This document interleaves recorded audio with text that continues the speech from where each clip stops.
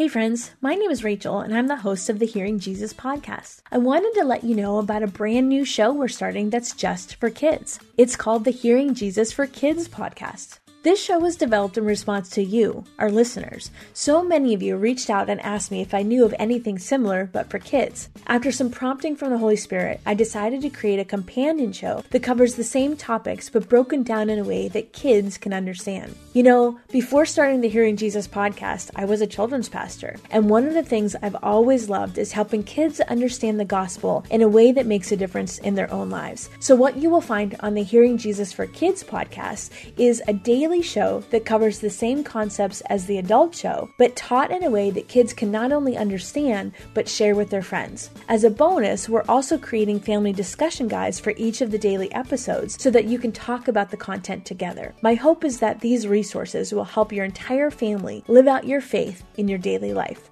Search for the Hearing Jesus for Kids podcast on your favorite podcast app and start listening today. I'm Billy Yancey, entrepreneur, fitness cowboy, father, retired Navy cornerback, and now podcast host. Listen to my new show, Billy and the Goat, on Life Audio. Happy listening.